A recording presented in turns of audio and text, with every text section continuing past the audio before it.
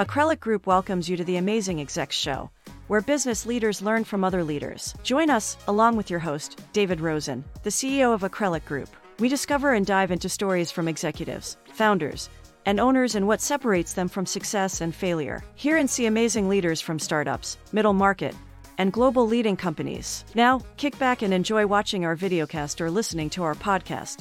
The choice of media is all yours. Come take this amazing journey with us and learn how great people do the thing they do.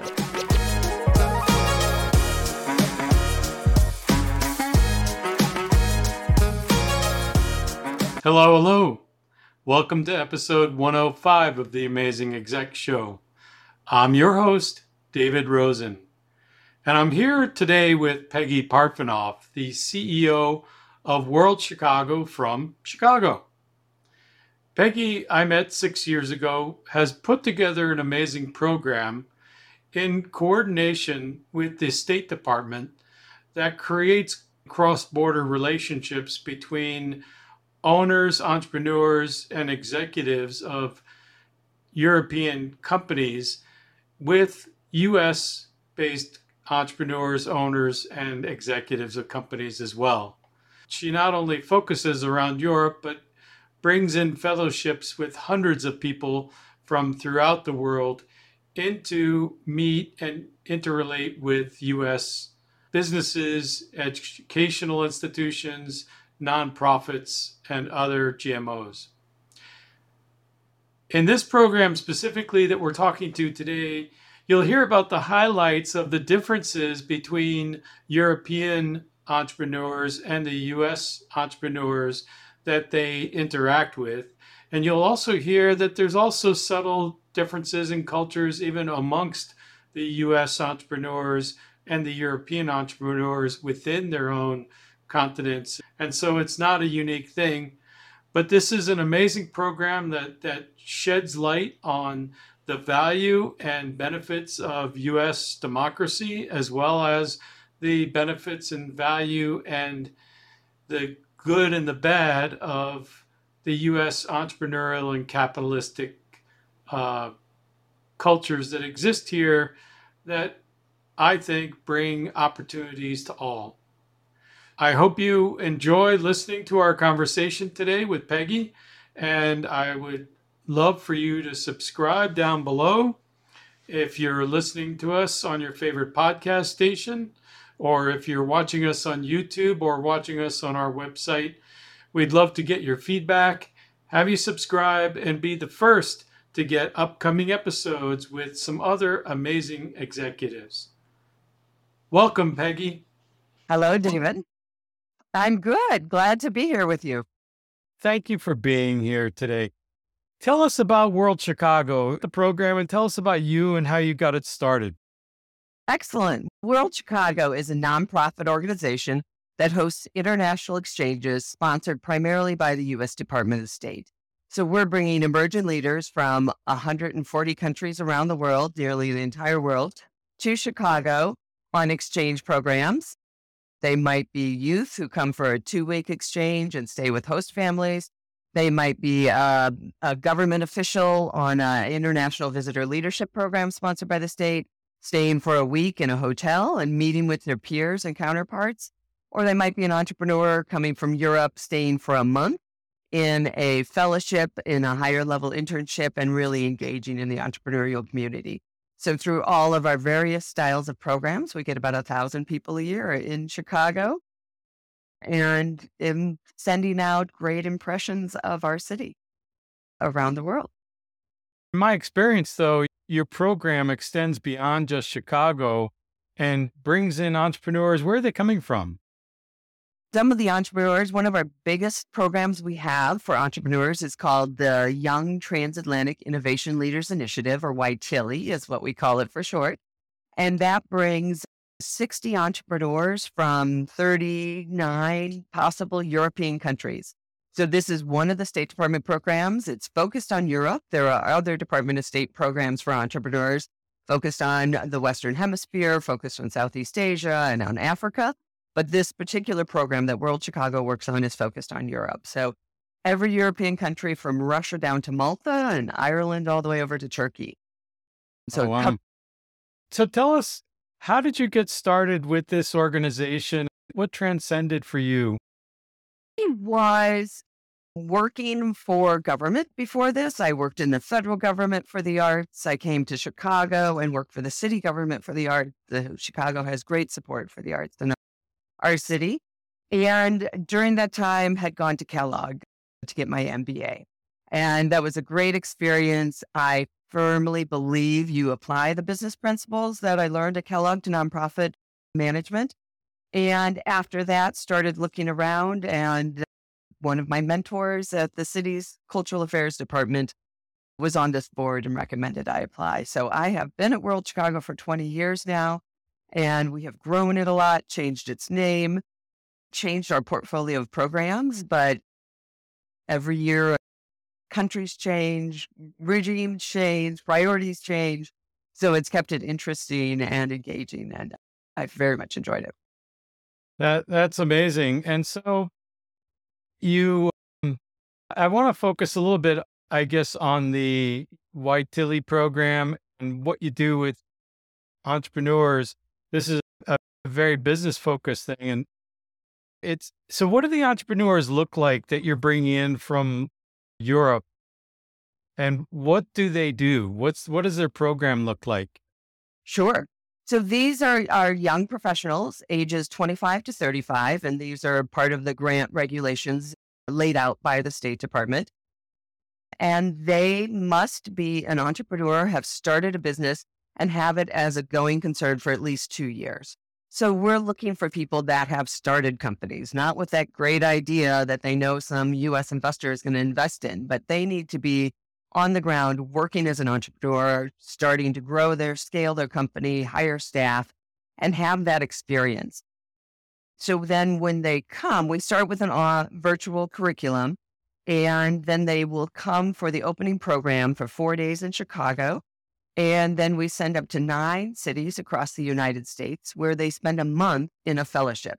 So they're really embedded in a U.S. startup where they're learning from their peers.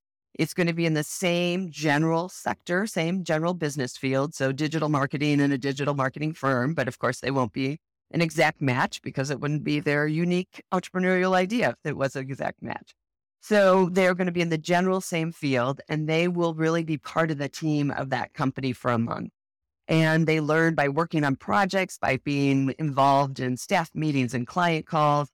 And then they're taking that back to influence their business and their entrepreneurial community back in their home countries. And the best part of this exchange is that it's a two-way exchange. So after the 60 fellows from Europe come to the U.S., about a third of the American host organizations send the mentor over to Europe for a 10-day exchange. So they get to go back and help influence the fellows' action plan and how they're going to influence their community and make positive change based on their experience in the United States. So it's great to be able to send Americans abroad and impacting communities with the United States and the U.S. government. So it's an impactful exchange. And can I ask, or can you tell me what the real mission is here? Because having the State Department involved, I'm assuming it's helping to build better relationships with the European countries. And from what I've noticed a little bit, the ones especially closer to the eastern part of Europe, close to Russia or China.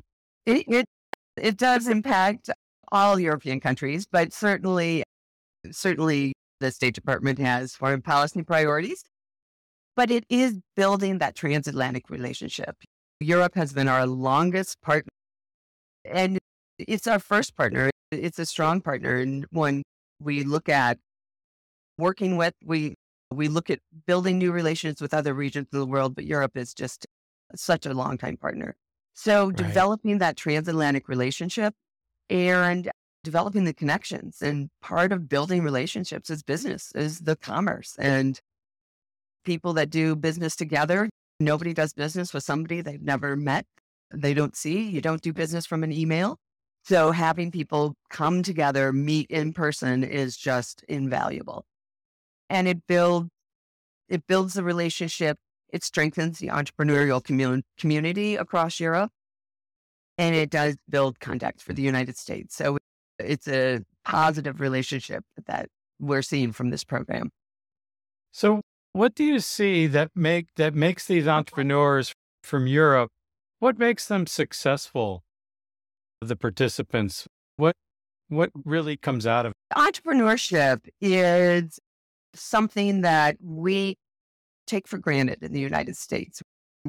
We're seeing entrepreneurs pop up all through our lives, and it's just natural. That's what you do. You figure out a way to get some additional money. You figure out a way when you're in school to earn extra funds, and maybe you can sell these things, do your lemonade stand. That's a badge of honor in the United States. And it's also common to fail and to figure out what to do next. And you brush yourself off, you pick yourself up, and you pivot and you figure out what your next program is. And that's not necessarily a common mindset around the world. Many countries coming out of different old school regimes would say, go work for the government. It's safe. You'll have a secure job. You leave the office right at 5:01 and you're done for the day. And they don't encourage their children to become entrepreneurs. So what we're looking for are those people that aren't listening necessarily to what came before and to say, I have an idea to start this company. And we know that people then who start the company will stay in the country, ideally, and hire others. And they're strengthening the economy in those countries. So we see the people who come on this program really are ambitious, inspired, and they want to make a difference and want to make change. And that's the key ingredient we look for, is that leadership skill beyond, I want to grow my firm and sell it to a big company someday. I'm going to impact my community. And that's the leaders we're looking for. And fortunately, we've been able to find them every time. Right. And on a side note, Peggy, I found it very interesting when I was involved in one of your programs and we were in Slovenia, that you brought along a couple of nonprofit entrepreneurs from Chicago who are amazing people. And one of the things I noticed was another difference in their cultures in terms of having nonprofit businesses that do things for the community or on a charitable basis. Can you elaborate on that a little bit as well? Sure. They're just the social structure for many countries take care of a lot more social services that are done by nonprofits in the United States. And then I think we're seeing now nonprofits step up and take on more roles that can fill society's needs. What I'm seeing in Europe is a much stronger focus on social enterprises and for-profits that address social needs. And I hear a lot of talk about that in the United States, and I think there's more and more companies as we see young entrepreneurs coming up or newer entrepreneurs. I'm seeing more social enterprises, but it's something I think the U.S. is looking at Europe to see, because I see a lot of discussion around social enterprises in Europe, which is great to see, and EU support for them as well.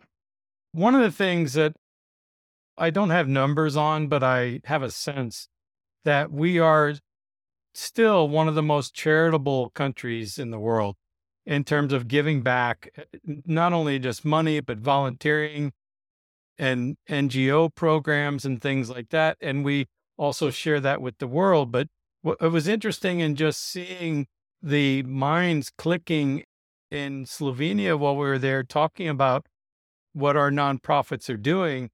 And I felt like there was a disconnect from their socialist backgrounds about giving it all in their culture. And they were starting to wake up and realize, oh yeah, that there are things that we could do and not just wait for the government to do it for us or not do it for us. I think there's a different mindset about asking people for money necessarily in Europe, whereas in the US, it's a common thing. Although I won't discount all the people that have come to the aid of Ukraine and really reached out and helped throughout Europe. So there is the giving back, but it's maybe not in the traditional fundraising, send out a big appeal that we're used to in the United States. But we are seeing some of the newer corporations think about this corporate social responsibility and how it's not traditional, it's not marketing, but it's still going to provide a benefit for your company. and for your employees and help you tie your employees in and help them Right.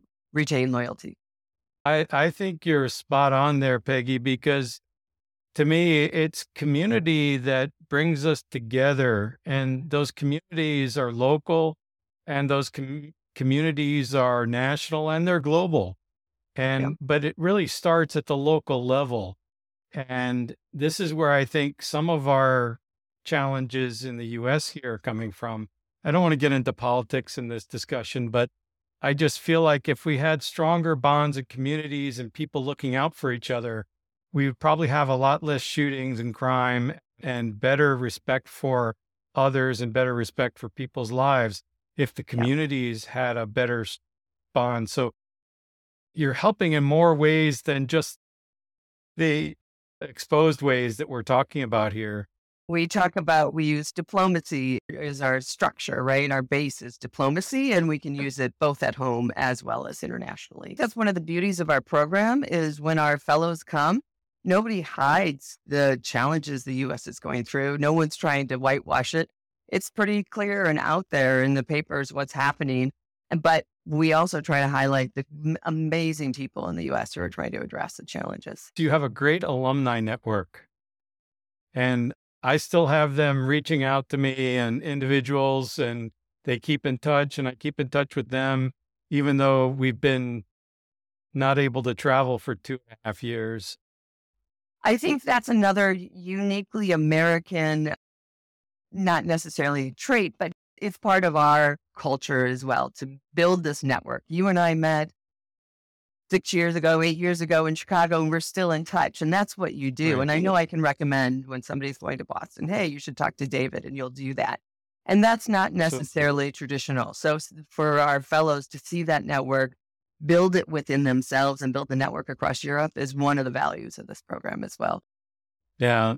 And so you're doing a great job of building that network. I've always been very impressed with the people I meet, the learnings that they have. I like to polarize some things sometimes. What are the common mistakes that some of the European entrepreneurs make in the program that they learn from and hopefully take back and better? Part of our work, part of our job is expectation setting. And you have a product, you know that Google's going to love it. So you want to do a fellowship at Google. First of all, Google is not a startup, right? Google is a large major company. They're not going to hire somebody for a month, not even hire because it's a unpaid fellowship. They're not going to bring somebody on for a month. So our job is to make sure people have reasonable expectations of what companies can host and what they will be able to gain. When you come to this program, you're not going to come home with a list of 50 new clients. It doesn't work that way. That's not how business works. That's not how U.S. business works. So we have to make sure those expectations are set. And even though there's so many tales from Silicon Valley of angel investors, venture capitalists, and all this money being given out, it's still very difficult to get financing in the U.S. And so we try to make sure that message is heard, that we know it's a challenge for you in Europe. It's a challenge in the United States for a new entrepreneur as well. And you need to work hard. You need to have a proven product, and you need to be able to tell your story. And so those are the things we try to make sure we're managing expectation wise. That's an interesting point, Peggy, because what I've found is that even a lot of Americans don't understand that we're not just one country, and we are a melting pot that's more diverse than the rest of the world. But the reality is how we do business in California in the tech world is completely different than how we do business on the East Coast, whether it's Boston, New York, or Miami versus LA and San Francisco. And it has to do with the kinds of industries that exist in those areas. It has to do with the cultures in those areas that influence those businesses. Yeah. As a country, one of my favorite maps is to always look at how other countries fit into our states. You compare them on an economic thing to say, okay, Texas is the economic size of China, or California is the equivalent to China. And yeah, Chicago would be the 15th largest economy in the world if we were a country. That network and that social capital you build within your community is something I will say this, though, that of all the business sectors I've sent visitors to and connected, entrepreneurs are one of the most generous sectors. They're willing to give back. They remember what it was like when they were bootstrapping, when they were figuring out how to get a business license, how to get an accountant to figure out their books, and they will reach down and help the next entrepreneur come up. And I give so much respect to entrepreneurs certainly in the Chicago community that I've seen, but across the nation who really reach back, like yourself, and say, I want to help the next generation and bring them up. And even if they're European, let's make connections. Let's see what we can do to help these young people become successes. So applause to the entrepreneurial community for that. So well said, Peggy. I think you've got it spot on. Yeah, I'm going to shift our conversation now to more about you being president of an organization, but you're president of a nonprofit. And I think the majority of our viewers or listeners are for-profit companies and middle market companies and larger. But it's interesting. I view your business as much more challenging than a typical two-sided market where you've got buyers and suppliers. In your case, I look at you having to manage, not only do you have to find participants that want to apply to the program and then vet them, but you also have to find thought leaders and experts and supporters that will sponsor them and bring them over or help support them. Yeah. And then you have to also make sure that you're fundraising to ensure that the programs you're working on are of benefit and continuously generate benefits so you can continuously generate your revenue or funding to keep your business going. So tell us about, you've got those three components. What does a U.S. company get as a host to these companies? And what's the value to them that you've heard? Yeah, and it is interesting because we go out and we look for U.S. companies to host this young entrepreneur in their office for a month. In essence, you're opening up maybe not your books, but your secret kimono. Yeah, exactly. There you go. Your London fog trench coat. Yeah. And I think it gives companies some really great perspectives. One, you've got the voice from somebody in Europe and you've been trying to break into that market for this many months, or you've been trying to really grow your market in this country, Slovenia, and why can't you do it? And this person is coming in and saying, this is how we would approach it. This is how we would get new clients in this country. So you're getting that insight that our fellows are getting from the US. But you're also getting somebody who comes in, who's started a business and asking you these questions of, why do you do it that way? And often the answer is because we always have, instead of because you've looked at your processes, you've thought through it, and this is the best path forward. So I find having that voice of someone to just ask you about your processes helps everybody be more reflective and step back on what they're doing. And I think it's a great way for you as a small team to have an international presence in your office. We are a country of immigrants, but having somebody who's working in the international business overseas really brings in that perspective without having to send your whole team to Europe. And it also is a great way, again, for those entrepreneurs who are willing to give back and willing to help and have this international experience, which again, I just appreciate all the American companies who do that. You know, that's very interesting perspective, Peggy, because one of the things that I find in common is I just took on a principal who's in Slovenia, in Ljubljanka, and she's an amazing entrepreneur herself. She's run a couple of manufacturing companies, and I think she can provide a lot of value for companies that want to come to Europe. One of the observations that I keep making is that smaller companies sometimes have smaller views, and that happens in the US, it happens in Europe, it happens everywhere, where somebody in Slovenia or somebody in Croatia or somebody in Great Britain or UK, whatever we're going to call it, only thinks about that marketplace. In the US, they might only think about the city that they're in, or they might only think about the state that they're in, and they might only have a local viewpoint.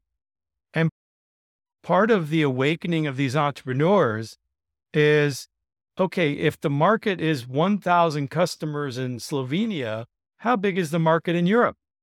Yeah. How big is the market in Eastern Europe versus Western Europe? How big is the market in the US? And so it can open up the possibilities and change and transform the shifting of thinking.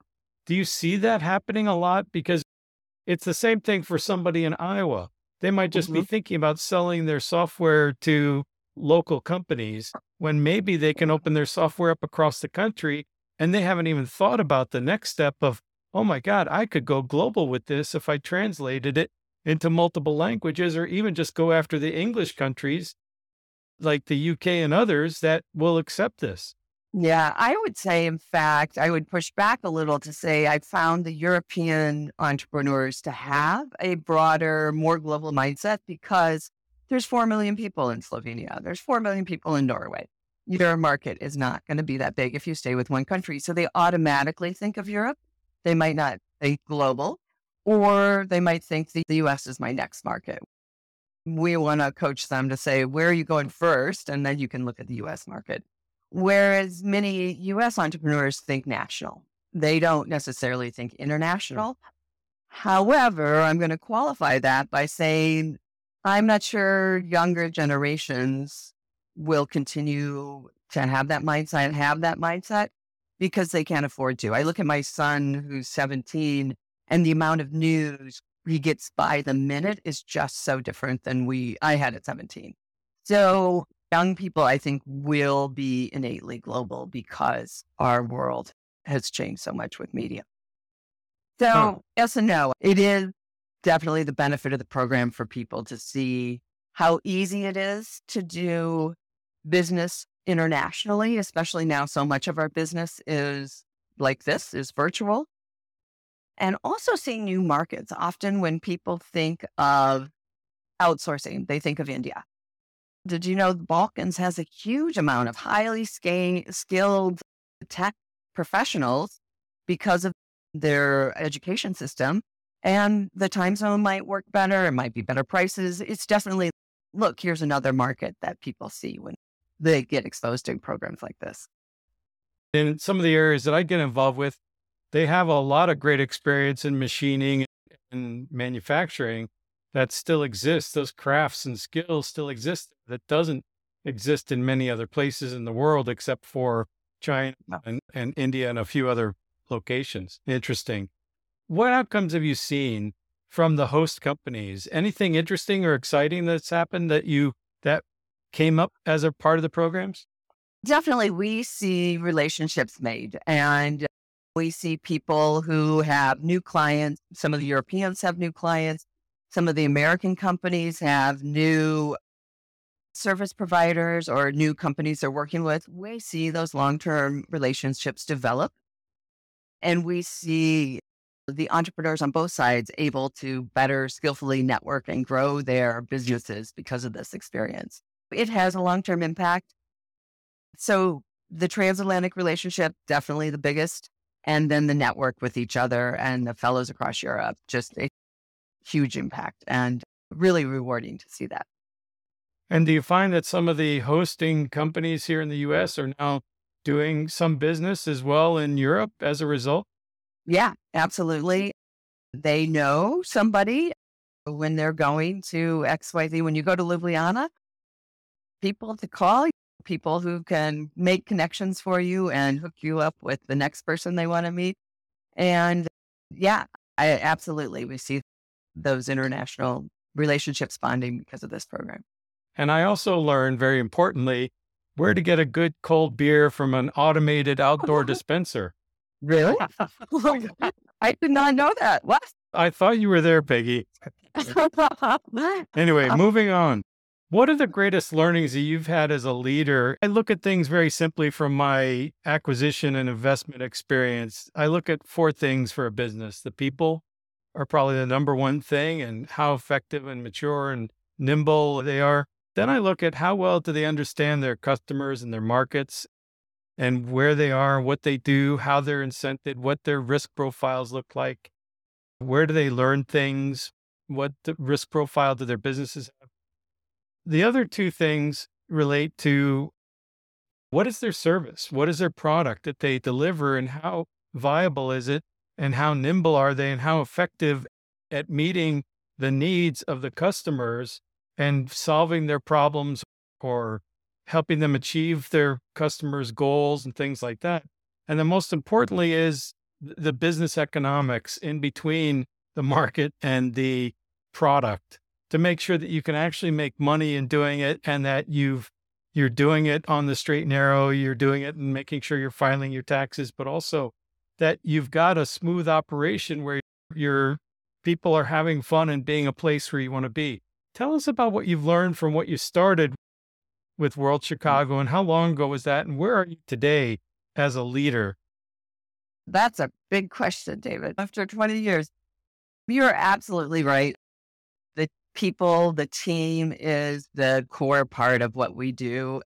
Core part of our team at World, the core part of our organization. We could not move these programs forward without a smart staff behind it. And so I'm delighted I've had such fortune to hire really bright people and people who are really mission driven. And so I know many organizations keep trying to find that way to bring people meaningfulness in their work, and our work brings with it inherent meaningfulness, because I said at the end of every staff meeting, we're making the world a better place through citizen diplomacy. And I truly believe that, because I've seen people connect. I've seen people understand the United States so much better by being here, having dinner with a family, having dinner and meeting business professionals, and understanding that we're not all like our government says, what our leader might say, but we're all passionate about our country and about our families and caring for each other just like they are around the world.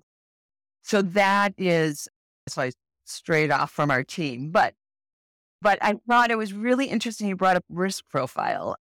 Our speaker at our fundraising breakfast last in May was a woman named Michelle Wooker, who wrote a book called You Are What You Risk. And I thought it was so interesting that she wrote an entire book about risk, because it's one of those words we toss away all the time. And, that's a risky behavior. I can't believe you took that risk. And I started looking at what I do in the lens of risk, and thought it was fascinating, because maybe we took a risk. We did an exchange during the height of COVID in 2021, but we did everything we can to mitigate that risk. So are we risk takers, or did we make a calculated risk? It's an interesting question. I haven't quite come to the conclusion. Everyone was safe and returned home healthy, so it was a positive risk. But I think we take people who are, I think our team, maybe, I'm not going to go with risk taker, but I would say they are adaptable and flexible. You're on the train, you're going to this meeting, and something happens. So what are you going to do? How do you change when that happens? And everyone's got to be able to think on their feet, figure it out, and come up with a new solution. Or they are set to meet with David and he gets COVID. And what do you do? Figure out who's on your bench. Right. And so it's rewarding, it's fun, but it is a lot of work. And I would also really stress, as you mentioned, it's a business. You need to run it as a business. You need to have the income streams that are measurable. And we discuss it regularly as a board. I have an amazing board who supports our work. And we talk about what's our future look like? What do we think we can do? What else can we take on? And how do we diversify our funding sources? Like many organizations do. So same questions, but in the nonprofit realm. Yeah. But it's been rewarding. I don't know if I jive with this speaker's perspective. My view is that the most successful people are those who manage their risk effectively, as well as manage pursuing opportunity. because it's always about calculating and figuring out in my career, because I've bootstrapped my own companies and I've funded my own companies, my risk profile is a lot different than someone Yeah. else who's raising $50 million and then using other people's money to build that business. And so to me, it's all about the spectrum of risk management. So I think she's dead on if she's from what you've been saying. She absolutely talks about your risk profile, and there's a risk compass you could take. And yeah, so it's very interesting. One of my nicknames used to be Life on the Edge, David. So maybe I pushed my risk profile too far. So Peggy, what are the secrets to your success at World Chicago and in life? What can you impart to our viewers and listeners?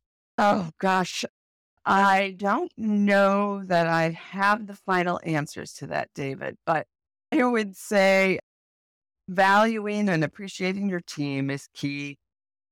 When you say life, I look at work-life balance. I try to say, look at it as a 2-week process, and you're out 3 nights this week, but next week, can you be home with your family? And I don't know that there is balance, but love what you do and it doesn't become work. So I guess I'll leave there. Nothing new on that scale. No, Peggy, that's awesome. I was always told by my parents and others that if you enjoy what you do, you'll never work a day in your life. Right. And I'm not planning to retire. To me, I just like the work-life balance. And what's interesting is my observation about U.S. owners, business owners, and leaders, that the pandemic gave them a time to realize how much of life's balance that they've been missing. Yeah. And so many of them are not going back to working 100 hours and being in the office and the first one to turn on the lights and the last one to shut them off. They're actually realize that they're better off giving somebody else the keys to open up the store and close the store, and they'll be a better leader as well. So, yeah, I think the pandemic was definitely hard in many ways, but I think it was a positive pause for many people to finally, let's stop the treadmill for a minute and take a breath, and also appreciate nature and getting out and walking your dog. And I do think there has been positive from that. So we'll see. I'll be curious to see what the hybrid in-person work looks like in 2 years. there's no answers yet. And the reality is that every company needs to make a decision for itself and not do what others are doing.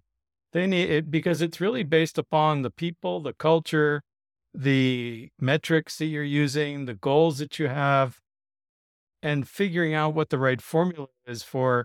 Does 2 days a week in office make sense? Does once a month make sense? What's the Right. real balance going to be? Because we swung the pendulum to 0 in office except for critical workers.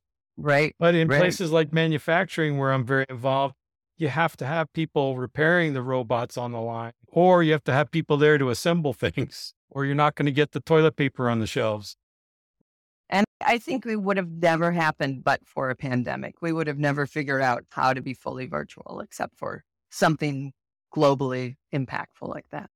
What are the opportunities that you see for World Chicago in a post-pandemic environment? Because I know we've all been frustrated, but I think you've done a great job of bringing people together virtually to continue the programs as much as possible. So what's next? I think for us, the new frontier is exploring virtual exchanges when in person can happen. And I don't know if you've decided to fly anywhere for the weekend, but it's not easy and your flight could be canceled. This summer has been a challenging year for the airline. But what does that mean for future travel and long-term future travel? And how much can you do virtually? So we're looking at exploring that without being fully virtual as we were in the last 2 years. There's nothing that Right. replaces walking down the street in Chicago and seeing the diversity of a city like that than being there in person. But what else can we do? How can we enhance what we do or continue those connections, like you were mentioning, with the virtual environment? So I'm looking forward to exploring that because that's a sort of new frontier for us. So that's What advice do you have for middle market company owners and executives? What do you find based upon the observations of the entrepreneurs you have, of your own experience in running an organization? What do you think is important for the next 2 to 3, 4 years for them to consider and think about? I think, again, give back. That's going to bring so much more than you put into it. And I think look at global markets because that's really where we are going. What's the future of your market? I just don't see, there will always be the tamale stand that's just going to be in the low one place, but what else is coming up? So I think that keeping an eye on the global market and what's the next tamale that's going to take over in all the neighborhoods in town. So keep an eye out for that. So it's a really good point. The opportunity is to be global, and I definitely know that the world is flatter based upon our technology, based upon how effective the relationships have been building globally, even virtually. Yeah. But what can be done? One of the greatest challenges is back to those 4 pillars: the people, the market, the business, and the product. Understanding the market is really key. And what you think the market is here in the US, when you get to another market, whether it's Europe, whether it's Africa, whether it's Russia, or wherever else the market may be, what have you seen that will help them get more intimate with those markets and customers and understand if they even have the same problems that we have here, or they have the same goals or not? And I think talking to somebody from that culture, from that region, really having those in-depth conversations, nothing can replace that person-to-person connection. And then connecting with their networks, that is by far the strongest way forward is making those connections. So if I was a company thinking about doing business in Europe, then should I come to World Chicago and become a host and also look at as a way to transition? And what else can you do for me as somebody who wants to expand into Europe? Absolutely. Yeah. Come to World Chicago. The website of the exchange is vitility.org. And you can see some of the places where our fellows have been and where they're from. And reach out. World Chicago is a part of a network of 90 organizations across the country, all members of Global Ties.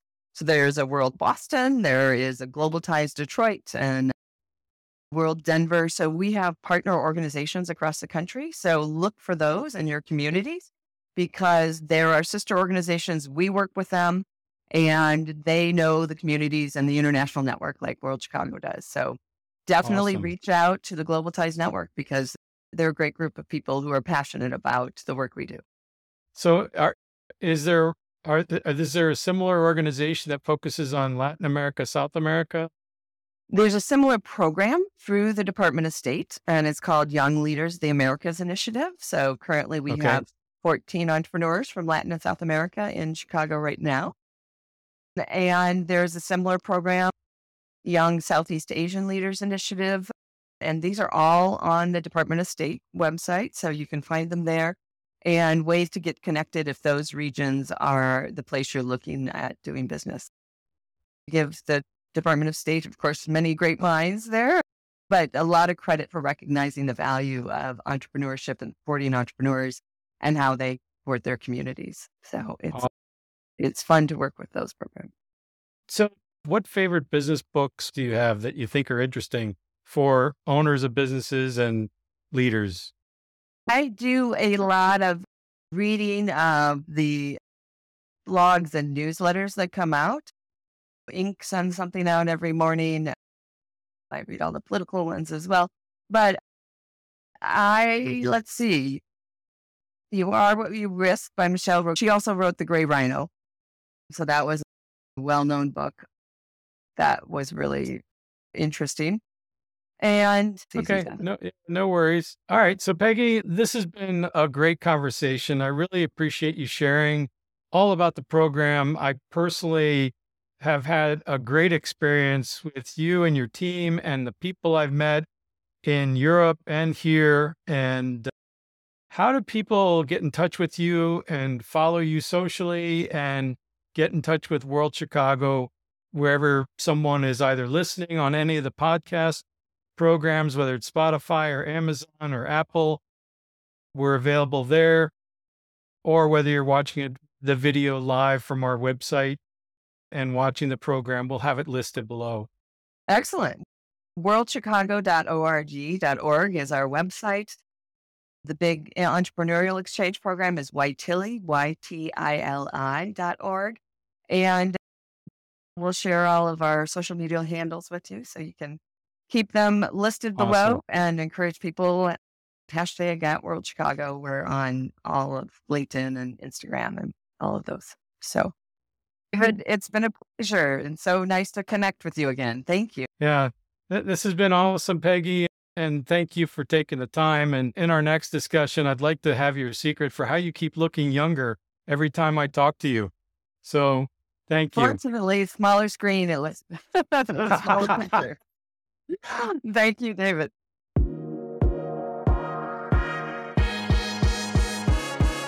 Thank you for watching and listening. We really look forward to hearing from you about 1. Your thoughts on our guests and their insights. 2. Identifying speakers that you want to hear from. 3. What did you learn and take away from this event? And were you able to apply something you learned immediately back in your organizations and role as a balanced leader? You can always subscribe to get our event and guest schedule, as well as access to previous programs at our website at https://www.acrylicgroup.com/e. While there, leave us your comments and thoughts, or if you want to explore your goals, needs, and challenges, schedule a complimentary call with us. Have a great day and be a balanced leader.